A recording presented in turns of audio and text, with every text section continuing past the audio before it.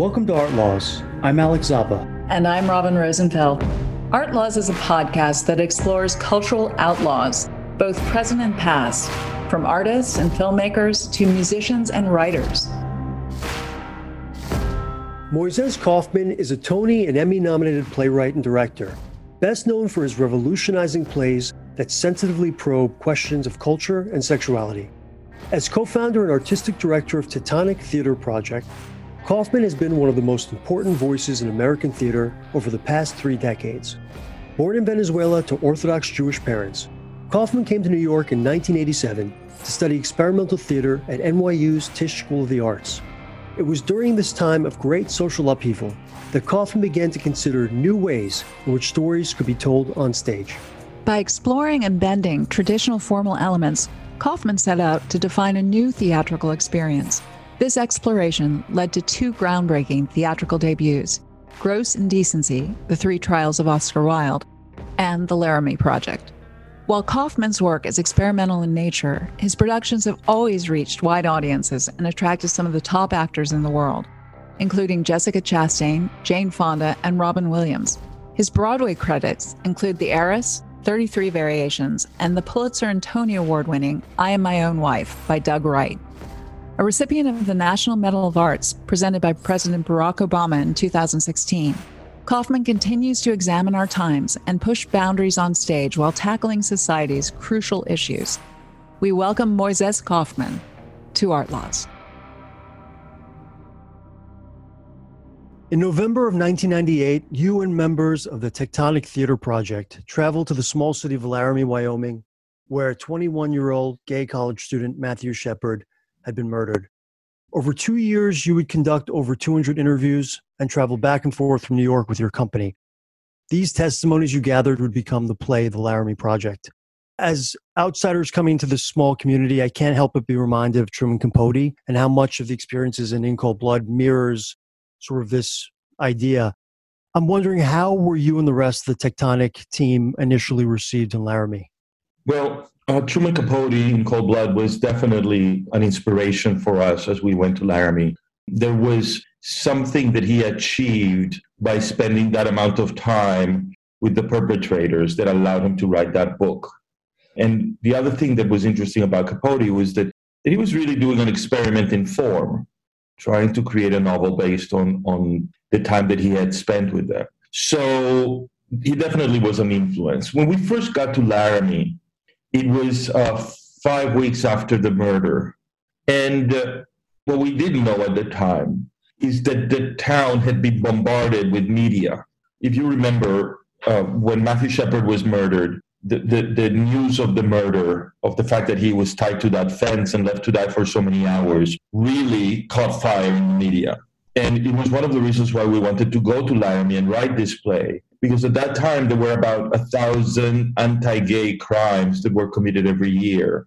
But for some reason, this one resonated.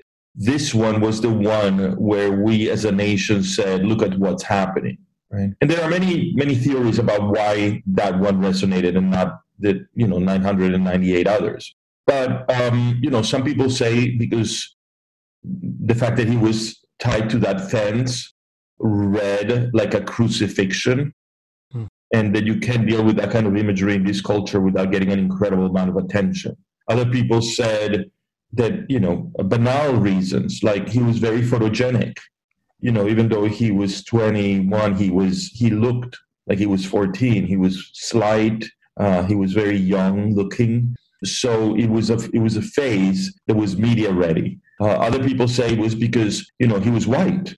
So that, had an African American person been beaten like that, or a trans Latino person being beaten like that, they wouldn't have gotten the same amount of attention. So when we got to Laramie, what we noticed was that the town had been very, very, very beaten by the media, because the media portrayed the town as a town of hillbillies and cowboys. And they truly portrayed the town as a very retrograde community, and as a community that, well, of course, something like this could happen in the wild, wild west, but it wouldn't happen anywhere else in America.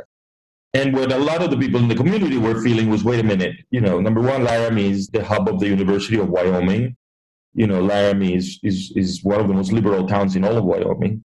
And the truth is that when we spent the time that we spent there, what we realized was that the striking thing was not how different Laramie was from the rest of the country, but how similar. And in fact, every time that the play gets produced or the film gets screened, the feedback that we get is, oh, Laramie is just like my town. Right. So when we first got to Laramie, what we did is we made a connection with the head of the theater department, Rebecca Hilliker, at the University of Wyoming. And she had seen our work. She knew of our work. She knew the kind of work that we did. So she was eager to introduce us to some members of the community. And from her friends, we got a sense of relief. Oh, okay, so this is a theater company that's going to come and spend some time with us and really try and listen to our story. So in that sense, that part of the way that the town received us was very good and very encouraging. But yes, we also found people who said, I don't want to talk to you. Please don't continue telling this story. Laramie has gotten a horrific black eye in the media. We have been portrayed as the hate crime capital of America. We don't want any more press. Haven't we had enough? So we did get some of that as well. Well, the play was not only a reaction to the hate crime, but also a really active response where activism meets theater. I mean, you literally took your company to the scene of the crime and investigated the crime, a type of documentary theater. So I'm just curious, beyond the media, what sparked this idea of actually going to the scene of the crime and making this your process? Tectonic Theater Project is an experimental theater company, and we're a laboratory. We are interested in always asking the question, how does the theater speak? How does the theater communicate with a contemporary audience? How does the theater create narratives that make the most use of what is theatrical? How do we make narratives that are different from film and television? So that has been the question that has kind of elicited all of our work. Right before the Laramie Project, I had written a play called Gross Indecency, The Three Trials of Oscar Wilde. Mm-hmm. And that play, I had used the actual transcripts of the trials of Oscar Wilde. And it was the first time the Tectonic Theater Project had worked in this fashion. And what I found was that although Oscar Wilde was tried for gross indecency with other male persons, that was the charge, the legal charge. When I read the transcripts of the trial, I found two things. Number one is many of the questions were about Oscar Wilde, the artist, not about Oscar Wilde, the homosexual. And so the lawyer would stand in a court of law in Victorian England and read to Oscar Wilde from The Picture of Dorian Gray, which is Oscar Wilde's novel. And he would read up a chapter or a paragraph, and he would say to Oscar Wilde, is this chapter, is this paragraph moral or immoral? There would be a section of The Picture of Dorian Gray that depicted the attraction of one man towards another.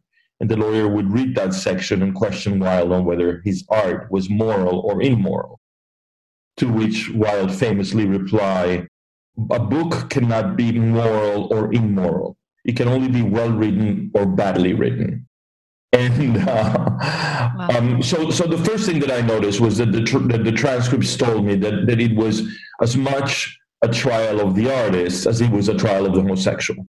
But the second thing that I found in reading the transcripts was that those words captured 100 years ago on paper from the people who were there told the story of how Victorian society felt not only about homosexuality, not only about art, but about education, right? About religion, about class. So that unwittingly, in their own words, Victorians were telling us what were the ideological pillars that formed the structure of Victorian thought. And that was a gigantic realization for me, that people in those transcripts were telling us so much more about their culture that they thought they were telling us. They thought they were speaking about Wilde, but they were speaking about themselves. So the idea when Matthew Shepard was murdered was, can we go to Laramie, talk to the people of the town, and create the same kind of document that records not only how the people of Laramie were feeling about the murder, but how they were feeling about religion and education and class and economic disparity and gender identity and masculinity. And the hope was that in capturing these responses, we would be able to create an X-ray of not only how Laramie was at the end of the millennium, but where America was at the end of the millennium. And not only in relationship to homosexuality, but to all the other things that I just mentioned. Yeah. What an exciting process and groundbreaking for theater, I think, in both cases. But this play, the Laramie Project, really brought attention to the lack of hate crime laws in several states beyond Wyoming. So you made a social impact, and what, if any, legislative changes did you see happen as a result of this project? That's a good question. The way that we've experienced that legislative change happens is that there's a series of steps, right? Mm-hmm. First, there is a change in the communal dialogue. The way people speak, the words that they use change, right? As a result of Matthew Shepard, the conversation in the town of Laramie and in the state of Wyoming changed, right?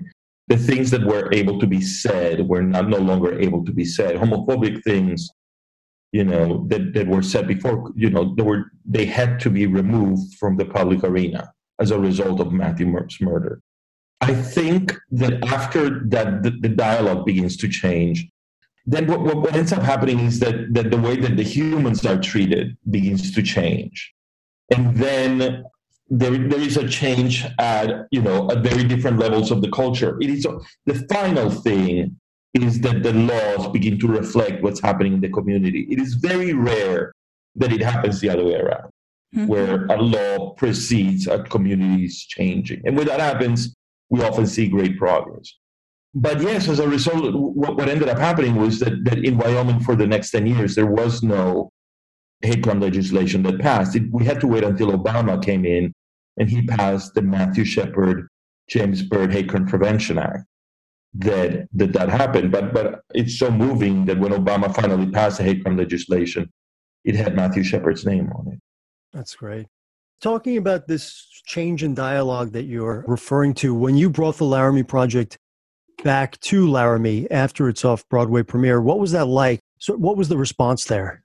Well, what was interesting was that after spending a year going back and forth to Laramie, we really had captured something about, how the people of Laramie felt. And as you know, in the Laramie Project, we use the names of our interviewees. We don't dramatize. We are using what they said. So it was a terrifying experience for us as a theater company to go back because these people had entrusted us with their innermost thoughts about this very, very difficult experience, right? And now, we had created a play. We had 400 hours of interviews, and we had to make, a play that was 2.5 hours. So there were 397.5 hours that didn't make it into the play. Wow. So when we talk about you doing this kind of work, when you take 400 hours of interview and you make, a 2.5 hour play, one is the author, right? The theater company was the author. This is not what happened in Laramie. This is what this very specific group of people with a very specific mindset, right? Some of whom are straight, some of whom are gay, some of whom are Latinx, some of whom are white, but all of whom are artists from New York City come. And the play is as much about the meeting of the two cultures as it is about what happened in Laramie. So we were very worried, did we get part of it wrong? People would be upset at the portrayal? There were all these questions about how they were going to encounter this artifact that we had manufactured out of their words. But the response was incredibly moving. It was funny because the play began, and all of a sudden a character would come on stage, and there was a pocket of the audience that would giggle or that would gasp, and then it hit us that the person that had been portrayed on stage, that was being portrayed on stage, was in the audience, surrounded by their family. It's incredible. So there was this real moment of reckoning. And when you go to theater school, they tell you that the original reason for theater was to create a sense of catharsis, communal catharsis, right? Mm-hmm. That when the Greeks started to kind of codify theater as an art form, that what they were trying to do is that they were trying to experiment with the new idea of democracy, right? So in the Greek theater, there is a chorus, right? And the chorus is meant to stand for the people. And they were using the stage as a way to kind of construct a narrative that would allow us to construct democracy. And I felt being in that theater, in the University of Wyoming Theater, where we performed the Laramie Project, that there was something very primal about that encounter. A community going to the safety of a theater space to re-examine one of the most painful moments in their history. And it was cathartic. It was cathartic for them. It was cathartic for the actors, right? We were saying, this is what you told us. We're going to show it to you what you have been through. And the thing that happened that I wasn't expecting was that people said things to us that they hadn't said to their neighbors, right? People said things to us that we said with each interviewee 1 hour, 2 hours. So they were able to really look into their hearts and souls and minds and try and make sense of this very nightmarish event that happened in their town. So what ended up happening is that when they came to see the play, they were listening to their own neighbors say things that they hadn't said to each other. Wow. So in that sense, the theater, the theatrical space, was providing the most honest and the most undiluted way for that community to connect with one another.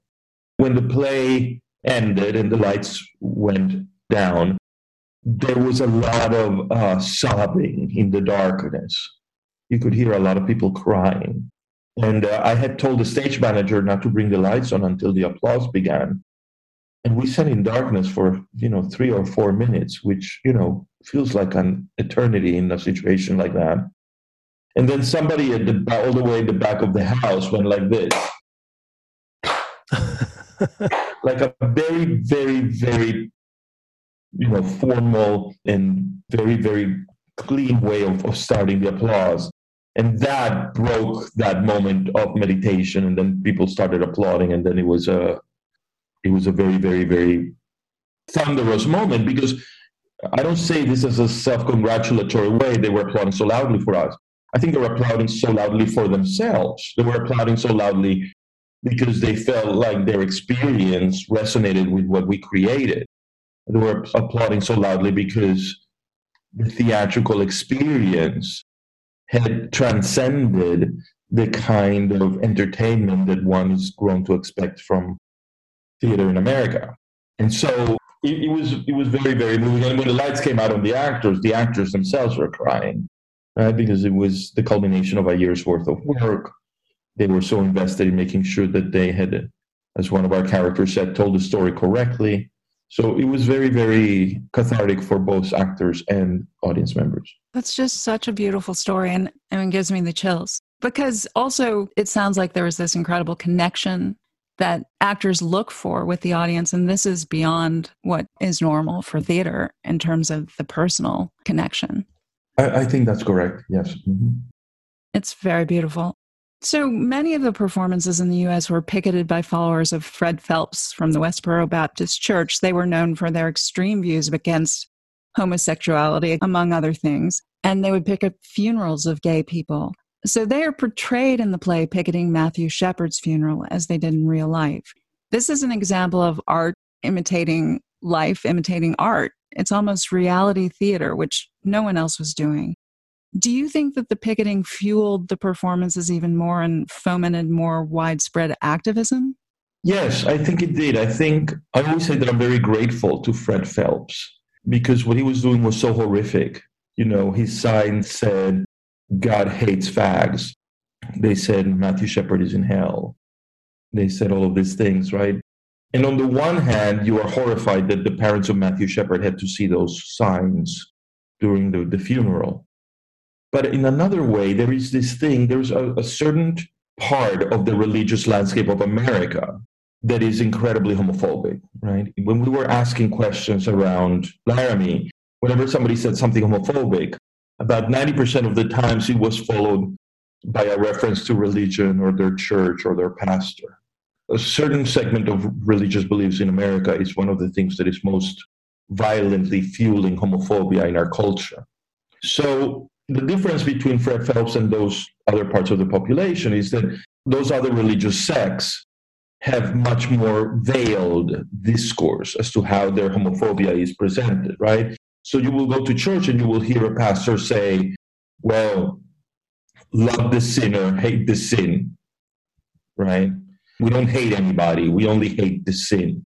But to me, that is a very veiled and very, very hypocritical stance, because if you're an 11-year-old child, right, and you're going to that church and you're beginning to feel that you're homosexual, and you hear your pastor say, well, homosexuality is a sin, love the sinner, hate the sin, you're teaching this child to hate herself, right? So the thing that I found very powerful about what Fred Phelps was doing, in the theater we talk a lot about subtext, right? What are the words that the actor is saying, but what are the thoughts that the actor is having?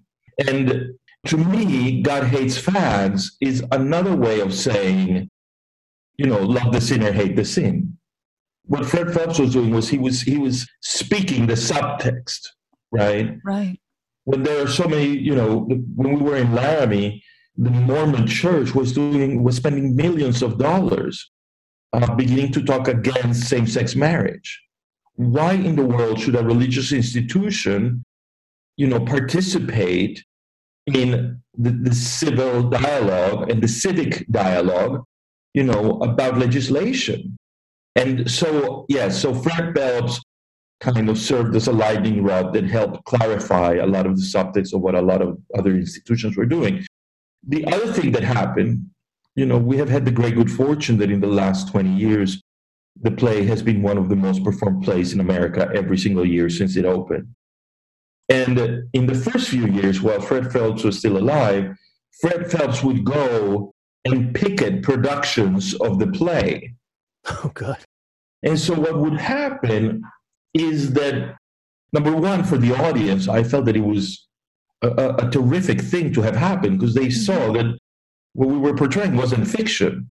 Right. It was live, and it was happening right outside the doors of the theater. But the other thing that happened is that I feel that when the actors came to the theater to perform and they saw Fred Phelps outside their own theater protesting their performance, I think that it rekindled something for them. For Tectonic Theater Project, we want our work to always exist at the intersection of the personal, the political, and the social. We believe that art has the highest ministry, and certainly higher ministry than social sciences or than politics, because art can address human beings holistically, not only in their brain, but in their hearts, in their spirit, and remind them of the social contracts that they make with one another. So when I think that the actors were coming in to perform the play, they realized that all theater is political, and that the words that they utter on that stage are not only meant to reach the hearts and minds of the audiences in that house, but are meant to make a bigger statement about what kind of social contracts we have with one another, the communities where the play is being performed. Mm-hmm. I'm thinking, just taking that further, but in terms of history, I mean, there's a generation now that maybe they don't know about Matthew Shepard, they don't know about Stonewall, they haven't experienced AIDS.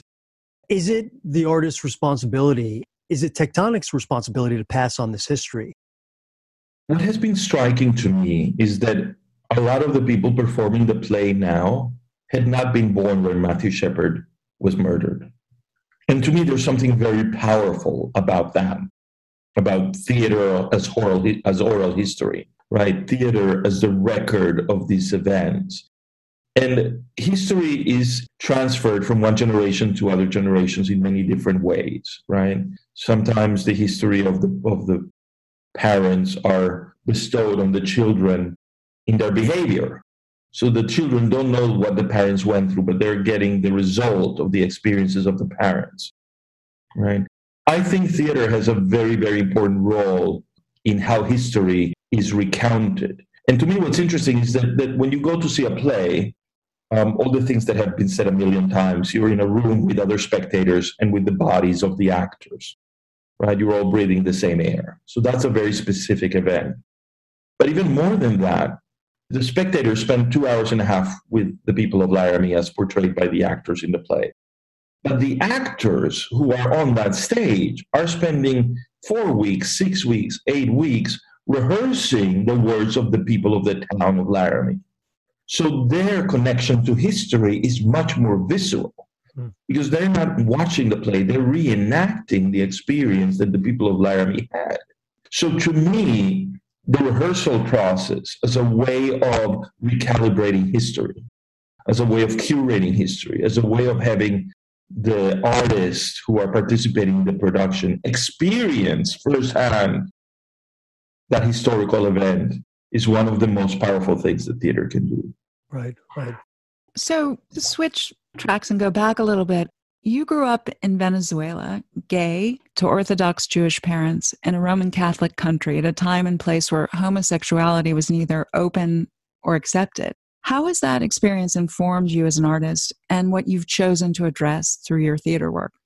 Well, I think I had the very strange experience of, as you said, being born in a Jewish community, in an Orthodox Jewish home, in a Catholic country, in a very machista country where the definition of masculinity was minuscule.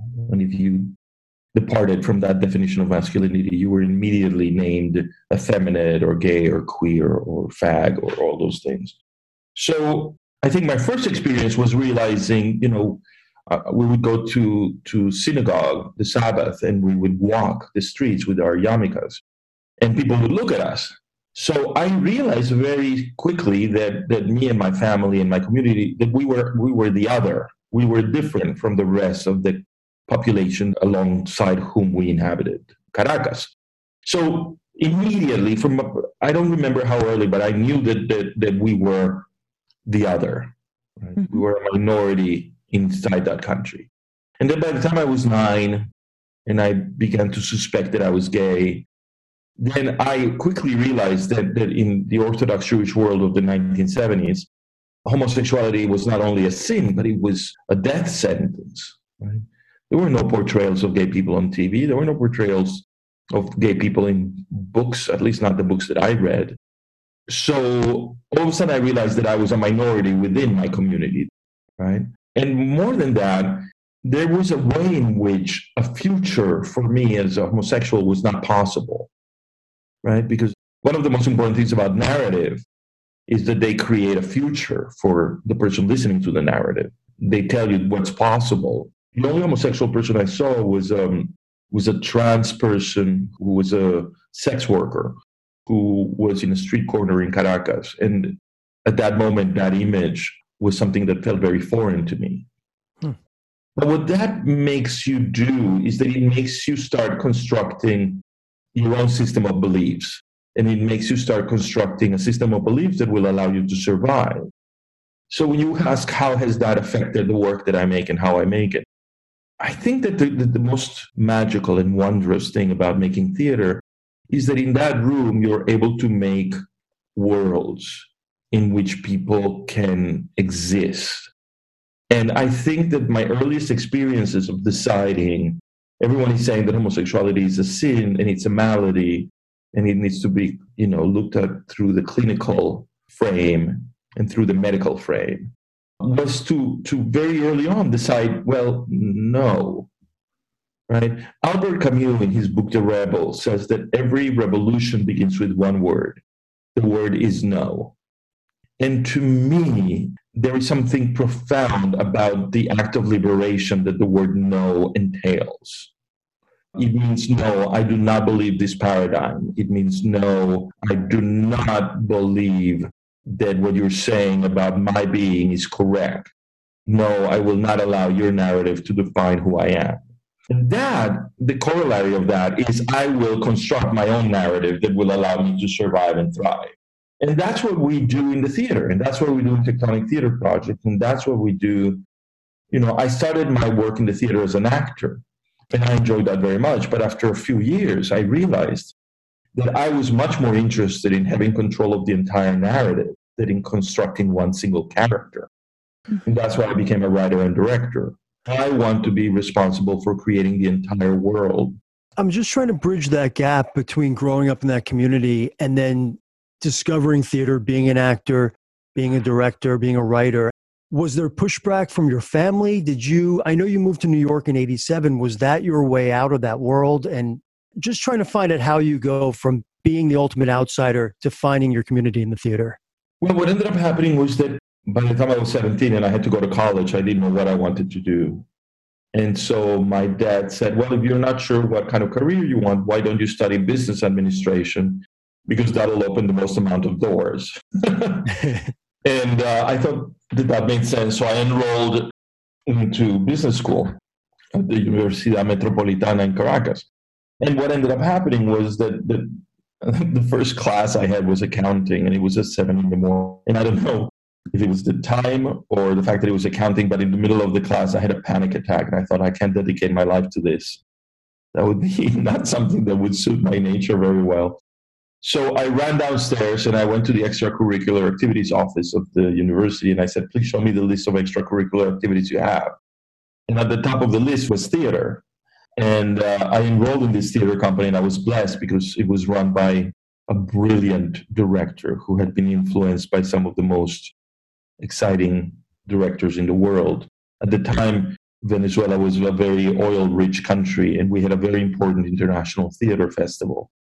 And the most brilliant minds from all over the world, the most brilliant writers and directors came to perform in Caracas, and I was able to see some really fantastic work. And the director of that theater company at the university had been taught and influenced by these theater visionaries.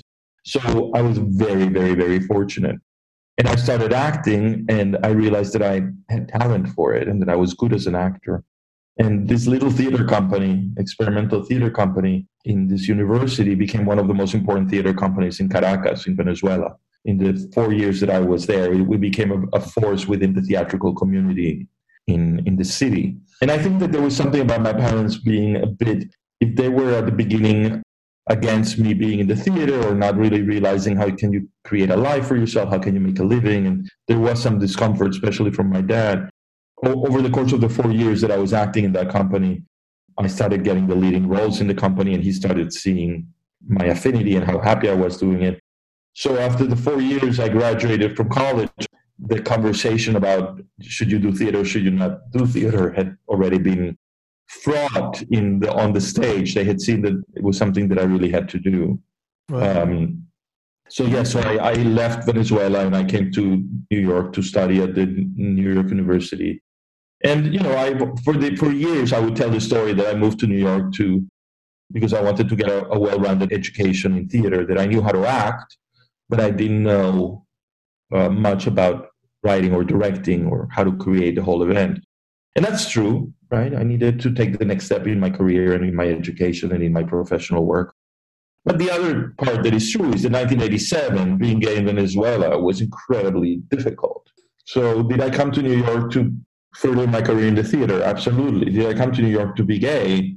Yes. Right. That's such an exciting time to be in New York in the late 80s. I mean, there was so much going on. It was also post-AIDS, but artistically, there was so much going on as well. I mean, what was that experience like? I mean, it must have been exhilarating, but also kind of scary. Exactly. It was exhilarating and terrifying. In 87, it was the heights of the AIDS epidemic. And the test had just come out, but people really knew so little about it. How was it transmitted? There were all these myths and all these things. So to arrive in New York in 87, I was 23 and a half, dying to explore my sexuality and dying to explore intimacy with men. And to arrive in the middle of a plague where you didn't know what was possible was a horrible, horrible time to arrive. But on the other side, as you said, it was a thrilling moment for American theater, where a lot of the discoveries of the 70s and early 80s, theater companies like Mabou Mines, the Ridiculous Theatrical, the Open Theater, the Living Theater, the Performance Garage, the Wooster Group. It was a time where all of the downtown experimental theater companies were having a phenomenal moment. So, being able to see work on Broadway that was perhaps more traditional, and then being at NYU, walking 3 blocks and seeing the Performance Garage doing a Wooster Group experiment, was thrilling, and certainly marked my curiosity in the work, and certainly marked what I wanted to do and how I wanted to do it. So, yeah. So in 1991, you founded Tectonic Theater Project along with your now husband, Jeffrey Lahost. Tell us about the symbolism behind the name of your theater company and why you chose the name Tectonic Theater Project. Yes, the company was born out of a certain amount of dissatisfaction with the theater that we were witnessing around us. Because 90% of the theater, put aside the companies that I just mentioned, but 90% of the theater that you were seeing in New York, and I would venture to say in the rest of America, was grounded in this kind of very old-fashioned realism and naturalism. Right? You would go to the theater and the set would look like a sitcom or like a, there was always a couch, there was always a sink. I always felt that designers at that time had to take a course in interior design more than in really theatrical design because it was so atrociously boring to me. Yeah, very bleak. It was very bleak. And also the sense that, we are squandering the most powerful element of what theater can do, which is theatricality, right? How do we continue to redefine? How do you speak from the stage? So what that meant for us was that we were really interested in a formal questioning of what theater is. We wanted to understand what were the theatrical forms other than realism and naturalism that could further a daring, dazzling conversation with our audiences. And so that formal quest led to Tectonic. Tectonic is a laboratory where we would come in and we would try and ask the question, what are the theatrical forms that will allow us to have the most visceral, most fantastic relationship to contemporary audiences? So because it was a lot about form and a lot of the conversations we were having were about form, that's when we came up with the name Tectonic. Tectonic is the art and science of form, right? Architecture, architectonic, right? So tectonic means form. So we wanted a name that spoke of our curiosity and our interest in pushing the boundaries of what was formally daring and formally interesting. So that was one reason why we chose the word tectonic. The other reason is because tectonic also refers to tectonic plates, which is seismic plates, which is what happens when earthquakes occur, that the tectonic plates shift. So in our very youthful bravado, we wanted to shake things up, and we thought it was very tongue-in-cheek to call ourselves Tectonic. Right now, that feels a bit quaint, but at the time, we thought we were doing something very daring.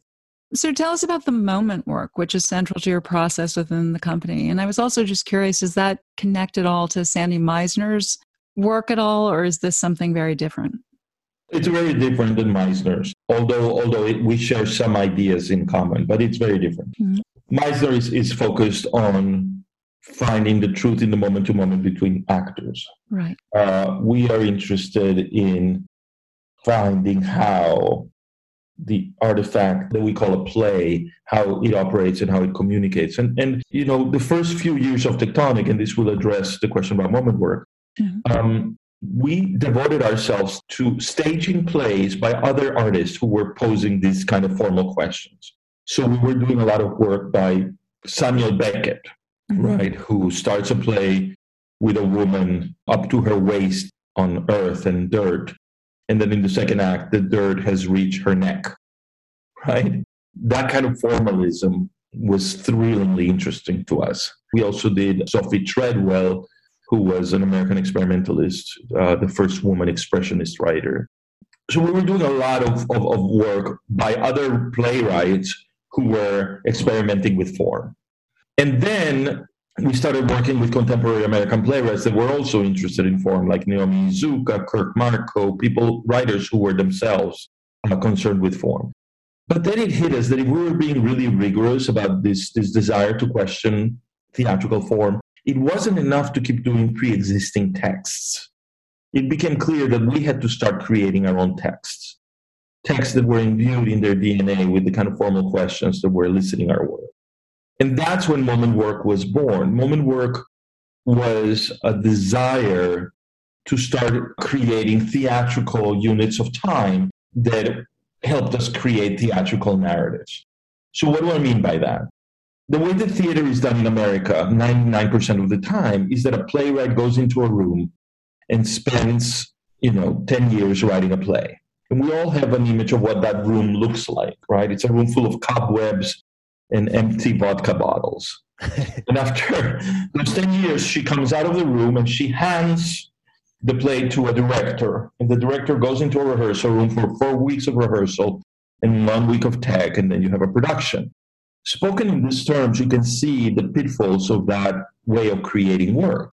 One of the pitfalls is that the theater ends up being very, very grounded in literature, right? Because it begins with a literary object, which is the play, right? It begins with the words that the characters speak to one another. And so the job of the directors and the actors is basically to illustrate and to give life to the words of the playwright. And of course, that form has given us the work of Eugene O'Neill and the work of, it has been a very successful way of creating theater. But what we were interested was, what if instead of starting from the word, what if we started with a theatrical idea? What if the theatrical event, what if the story, the theatrical narrative begins with a theatrical moment? When you're a sculptor, you don't spend 10 years writing a text about the sculpture that you're going to make. You get into the room with the material and you start carving away at the sculpture. For us, the materials of theater are, not only the actor, but what does the set look like? What is the scenic design? What is the sound? What are the lights doing? How are the lights telling the story? How is sound telling the story? How are all of the elements of the stage contribute to create a narrative? So moment work was taking a step in that direction. It's a technique to create theatrical narrative using all the elements of the stage. So using theatrical narratives, what happens when a man comes onto the stage and there is a wedding dress on a chair, and he comes to the wedding dress and he caresses the wedding dress? That's creating an incredible narrative. The audience begins to ask, oh, what happened? What happened to the bride? Is she dead? Is she about to come in? Is the man a trans character who's about to put that dress on, right? Like, how are the ways in which we create narrative that are not entirely reliant on text? And how can those questions help us create a form of theater or a sort of theater or a type of theater that really allows us to create theatrical narratives, to use all of the elements of the stage? It's so interesting. It's almost like dance or improv combined, and it truly embodies the word tectonic. You're starting with movement and yes, movement is certainly an element of the stage. So is virtuosity. Can we start to create a play with a pole dancer who's a virtuosic pole dancer and create a play based on that? Mm-hmm. Can we start a play with a puppet? Can we start a play, that play that was recently done at the Darrell Roth Theater, Blindness, right, which was a series of lights and sounds. There were no actors present. What constitutes a theatrical event, and how do we continue to pose that question? And for us at Tectonic, it meant that the first play was built entirely of found material, right? Very John Cage, very Tadeusz Kantor, very much people who kind of find an artifact, in our case, text from the transcripts, and begin to create a play out of that. Laramie Project was posing a different formal question. How do you create a text by having a theater company go and meet a community and create a play based on that interaction? 33 Variations was a play that was based on a piece of music. Can you create a play starting for the piece of music? So what we try to do in Tectonic is always to keep pushing ourselves into what are the different ways in which we can create new works. Our new play called Here There Are Blueberries started from photographs from the concentration camp Auschwitz that were recently discovered. So those are the kind of questions that we pose in our laboratory, and that's why we need a laboratory. When we created Tectonic Theater Project, theater companies were defined by what I call the 3 S's. Space, right? They needed a physical space. Mm-hmm. They needed a subscription, and they needed a season, right? Those are the 3 S's. And when we started Tectonic Theater Project, we were very keen on not having any of that. We didn't want to have a theater space because we didn't want to be landlords. We didn't want to have a subscription because then they will be expecting 4 plays a year. We didn't have a season because we didn't want to be tied down to having to do 4 plays a year. If it took us a year to create the Laramie Project, that's what it took us. And that also allowed every cent that we raised in our fundraisers to go directly to the laboratory, to the work. Right. I'm curious about specifically I Am My Own Wife, Yes. the project that you did with Doug Wright. Now, in terms of the process, was that, I believe that was developed at the Sundance Institute. I would love to know more about how that was developed, because I'm not sure if that was part of Tectonic or if this was sort of an outside project. Yes. I Am My Own Wife was a play developed by Tectonic and produced by Tectonic. It was an interesting way of working because it was the first time in Tectonic's history that a playwright came to us with an idea. And this was a playwright whose training was much more akin to the thing that I was criticizing before. Doug Wright is a Pulitzer and Tony Prize winning playwright who, until that moment and since, has worked by going into a room and writing a play and then coming out and doing it with actors. Right. In this special occasion, he had interviewed a German transvestite called Charlotta von Malsdorf. And he had collected these interviews and he didn't know, and he started to make them into a play, and he got stuck because this German transvestite had survived the Germans and the communists wearing a dress. And so Doug Wright fell in love with her because he felt he was a heroine. And he wanted to write a play that was going to celebrate her. And in the middle of doing the research, he started finding out things about her that were calamitous. That in order to survive the communists, he had collaborated with the KGB. And he froze and he felt, how do I write a play that is so critical of this character that I wanted to celebrate? So he put the play aside for a few years. And then the people at Sundance said, we've heard about this play that is in your drawer. Why don't you come to Sundance and try to develop it? And Doug Wright is a dear friend. And he called me and he said, I'm stuck. Why don't you come and we can go to Sundance and bring an actor and play? And so we did. And when we got to Sundance, I tried to fracture a bit of the way that Doug Wright had been working. And what we did is we started using moment work to break into the tapes that he had recorded with Charlotta. And so the first day of rehearsal, what I said is Doug and Jefferson Mays, the brilliant actor who went on to win a Tony for that performance, and I said each one of us is going to make a theatrical moment, either with a costume or with a book, but it has to be a theatrical moment using an element of the stage. And so we started improvising that way. And so I was very interested in what it was like for a man with hair on his chest to put on a dress. So my moment was about myself getting on stage, getting down to my underwear, and then putting on a dress, and then look at myself in a mirror, seeing the hair on my chest through, come over the dress, and what that did, and how do we construct gender, and how do we construct identity. And so it was a moment without any text. I think I played some music, and then I got undressed, and I put on the dress, and I looked at myself in the mirror with this dress. Jefferson Mays, Charlotta von Malsdorf was a collector of furniture, and she ended up having a museum of furniture that was a kind of curated German history through the furniture. So Jefferson Mays went to his room that night, and he carved out of cardboard 4 or 5 pieces of furniture that were in Charlotta's museum. And the next day he came in with a shoebox, and he used her accent, and he said, "Welcome to my museum. My name is Charlotta von Malsdorf, and I want to show you some of the pieces that I have collected." And he opened the box, the shoebox, and he took out a sofa, and he said, "This sofa I gathered when the Nazis came. They took Jewish property and they threw it on the street. And this is a piece that I collected from the street that belonged to a Jewish family." So he gave us the whole tour of the museum using these cardboard pieces that he had carved. Right. And it was dazzling. And Doug Wright brought a book called The Gay Guide to Berlin. And in Charlotta's voice, he said, when the Berlin fell, I went to West Berlin to see.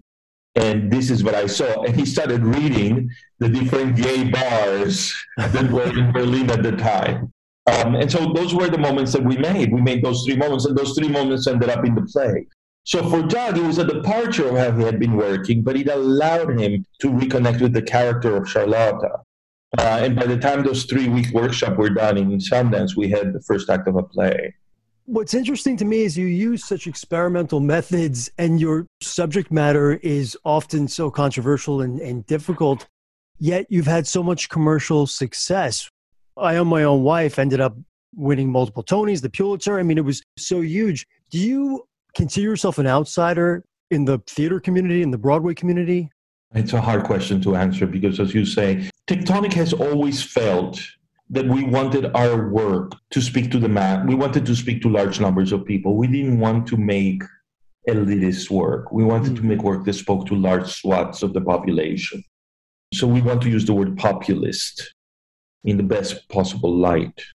How do we create work that speaks to large numbers of people? Because our goal, our very ambitious goal, was to participate in a national dialogue, not only in a local dialogue.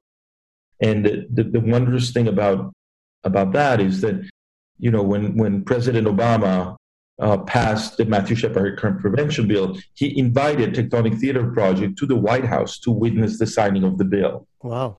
Because he understood that the company's efforts had an impact in arriving at that bill. And so, yes, I thrive to create work that is very popular. Whether I am an outsider or an insider in the theater community, I'm not sure how to answer that question. I have been at it for so long that I think it's impossible to remain an outsider. Right, right. You also directed Bengal Tiger and Baghdad Zoo by Rajiv Joseph, which famously starred Robin Williams in his Broadway debut as a talking tiger. This was a very risky production to bring to Broadway as it tackled the ruthlessness of war, a war that we were very much in. Can you tell us about that and what drew you to this subject matter? That was a production that, although it was not a Tectonic Theater Project production, it was a production that as soon as I read the play, I found a kinship with Rajiv Joseph. I thought this playwright is asking a lot of the same questions that we are asking at Tectonic. It is a play, it was based on a real event about when we invaded Iraq. One of the bombs fell on the zoo, and the people in Iraq were hungry and they were coming into the zoo to steal the animals. And so the American army put 2 soldiers to guard a Bengal tiger. And one of the soldiers stuck his hand in the cage, and the Bengal tiger ate his hand, and the soldier killed the tiger. This is a true story. And Rajiv Joseph's take on it was, number one, that the Bengal tiger was played by a human that didn't look at all like a tiger. And then when the tiger is killed, the ghost of the tiger begins to haunt the people who were there, the Americans. I mean, it was such a far-fetched idea, and it was so theatrical and so thrillingly imaginative that I felt I had to do it. At the time, Center Theater Group, Michael Ritchie was the artistic director. He said, he read the play, he said, I don't understand it, but if there's somebody who can direct it, it's you. And I don't know if that was a compliment or an insult. But we worked on it, and it was a very, very rewarding experience. And yeah, we arrived on Broadway with Robin Williams, and it was not his first outing on Broadway. I think he had done... He had just done comedy, though, right? It was his first play, I think, on Broadway. Well, he had done Waiting for Godot before with Mike Nichols. Oh. So he had already done that on Broadway, but it was his return to the stage after a very long absence. And very sadly, it ended up being the last play that he was in as on stage. Yeah. I want to just go ahead a little bit. This actually very recently in New York, you did 7 Deadly Sins. I believe that began in Miami in the fall of 2020, just as COVID was happening. There was no theater going on at this time, and you decided to come out with this very unconventional way of presenting theater. I'd love to just know more about that and the decision to go in this direction, especially during COVID. Well, the idea wasn't mine. It was an artist by the name of Michel Hausman. And Michel Hausman did the production of the 7 Deadly Sins. It was his brainchild, and he did it in Miami very successfully. He invited me to write one of the plays, and the idea was that we were starved for theater. How could we bring theater back and do it in a way that was safe? And his idea was, he realized that there were a lot of stores that had got out of business in Miami. And so he took over 7 storefronts. He commissioned 7 playwrights, each to write about a sin. And he had the actors inside the storefronts and the audience outside the storefront looking in, listening with earbuds, with electronic devices. And the audiences were outside, and they were wearing a mask, even outside. The play was very successful in Miami, did very well. And because Michel is a friend, I said, may I borrow this idea and do it in New York? And he said yes. So I kept my play, and then Tectonic Theater Project hired 6 new writers to write new plays. And it was one of the most thrilling experiences of my life because people were so hungry to come to the theater. And we took over the meatpacking district. We created 7 plays with 7 astonishing American playwrights, 6 astonishing American playwrights and me. And the audience was thrilled to be able to be outdoors, to be watching a play. It was really thrilling, really, really thrilling. We sold out within the first couple of weeks, and then we had to keep adding chairs outside. But the beautiful thing of having audiences outdoors listening to a play while muggles were walking around them, wondering what was going on, was wonderful. I love it. Are you bringing it anywhere else? We're hoping to bring it to LA, and then London is the plan right now. Oh, please bring it to LA. That would be exciting. We have nothing like that we could use it. Please. We'd love it. So what are you thinking about now? I mean, socially and politically, so much is going on, and there's such a strong socio-political divide in this country. How are you addressing this current climate in and through your work? It's a very interesting time about what is it that the audience... There are 2 ways to ask that question. How can we participate in this very, very troublesome time? Right. Very, very, very troublesome time. It's the time where our country has been the most divided since the Civil War. It's a time when the forces of fascism and the forces of right-wing extremism are at our doorstep. One of the things that I always loved about the Laramie Project is that no matter whether if you were in the right or the left, you would hear your points of views portrayed on stage. And one of the reasons why I think it has had the success that it's had is that no matter what you believe, you will see your ideas portrayed. And so it elicits a certain kind of dialogue. I think we're so far apart from the other side right now that I don't know how you create a play that would successfully do that. I mean, the greatest problem with America right now is that we have ceased to believe in science. Yes. So all of the accomplishments that have occurred since the Enlightenment have been reversed. And the most important thing for 2 humans to be able to have a conversation is that they have to be able to share a context that they both agree on. But if half of that dialogue is people who do not believe in science and who do not believe in facts, then how do you create a basis for a dialogue? So I think that's some of the questions that we're asking at Tectonic. The other part of it is that I am really keen in asking the questions, what are audiences longing for?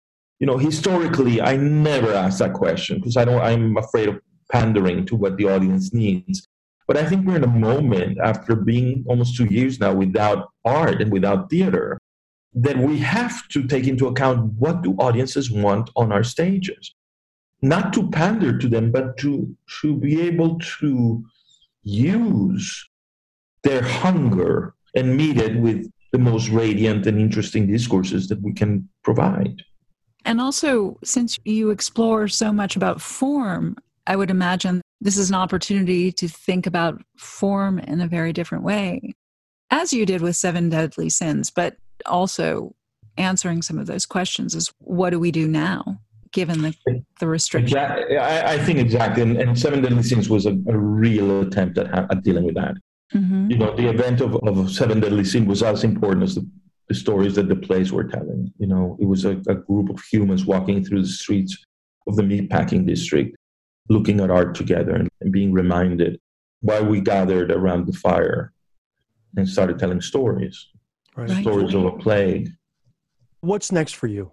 Well, right now I am working on a musical that is going to come to Broadway in the spring called Paradise Square. It tells the story of the 5 Points area of Manhattan during the Civil War, where Irish immigrants and African Americans, both escaped slaves and free people of color, were living together, getting married, and creating this very, very radical community down there where blacks and whites were living together and making music together. So that's the next big thing. It's a very large musical. It has over 30 actors. And wow. So, yeah, it's a big project. It opens in Chicago in November, and then it moves to Broadway in February. So if you could, just in one short phrase, tell us what brings you hope? Our communal belief that stories are important, because stories is the greatest method of delivering ideas and delivering our hearts and our minds and creating a synergy with other human beings. So the fact that we are all continuing to crave stories is a hopeful thing to me, because it means that we still crave to understand the other's experience. Thank you. At the end of this, Moises, we do this thing called the quick draw. 6 questions, 60 seconds, 1-word answers. Okay, what are you reading right now? The New York City Draft Riots by Ivor Bernstein. Current favorite album? Hamilton. Okay, most underrated artist? David Wojnarowicz. Ah, great. Favorite musical? Sunday in the Park with George. Okay, favorite work of art? It could be your own. The Thinker by Rodin. Favorite guilty pleasure? Currently, the show Fitness on television. Okay. This is great. Thank you. Thank you so much, Moises. This was my pleasure. Great chatting with both of you. Wonderful. Thank likewise. you.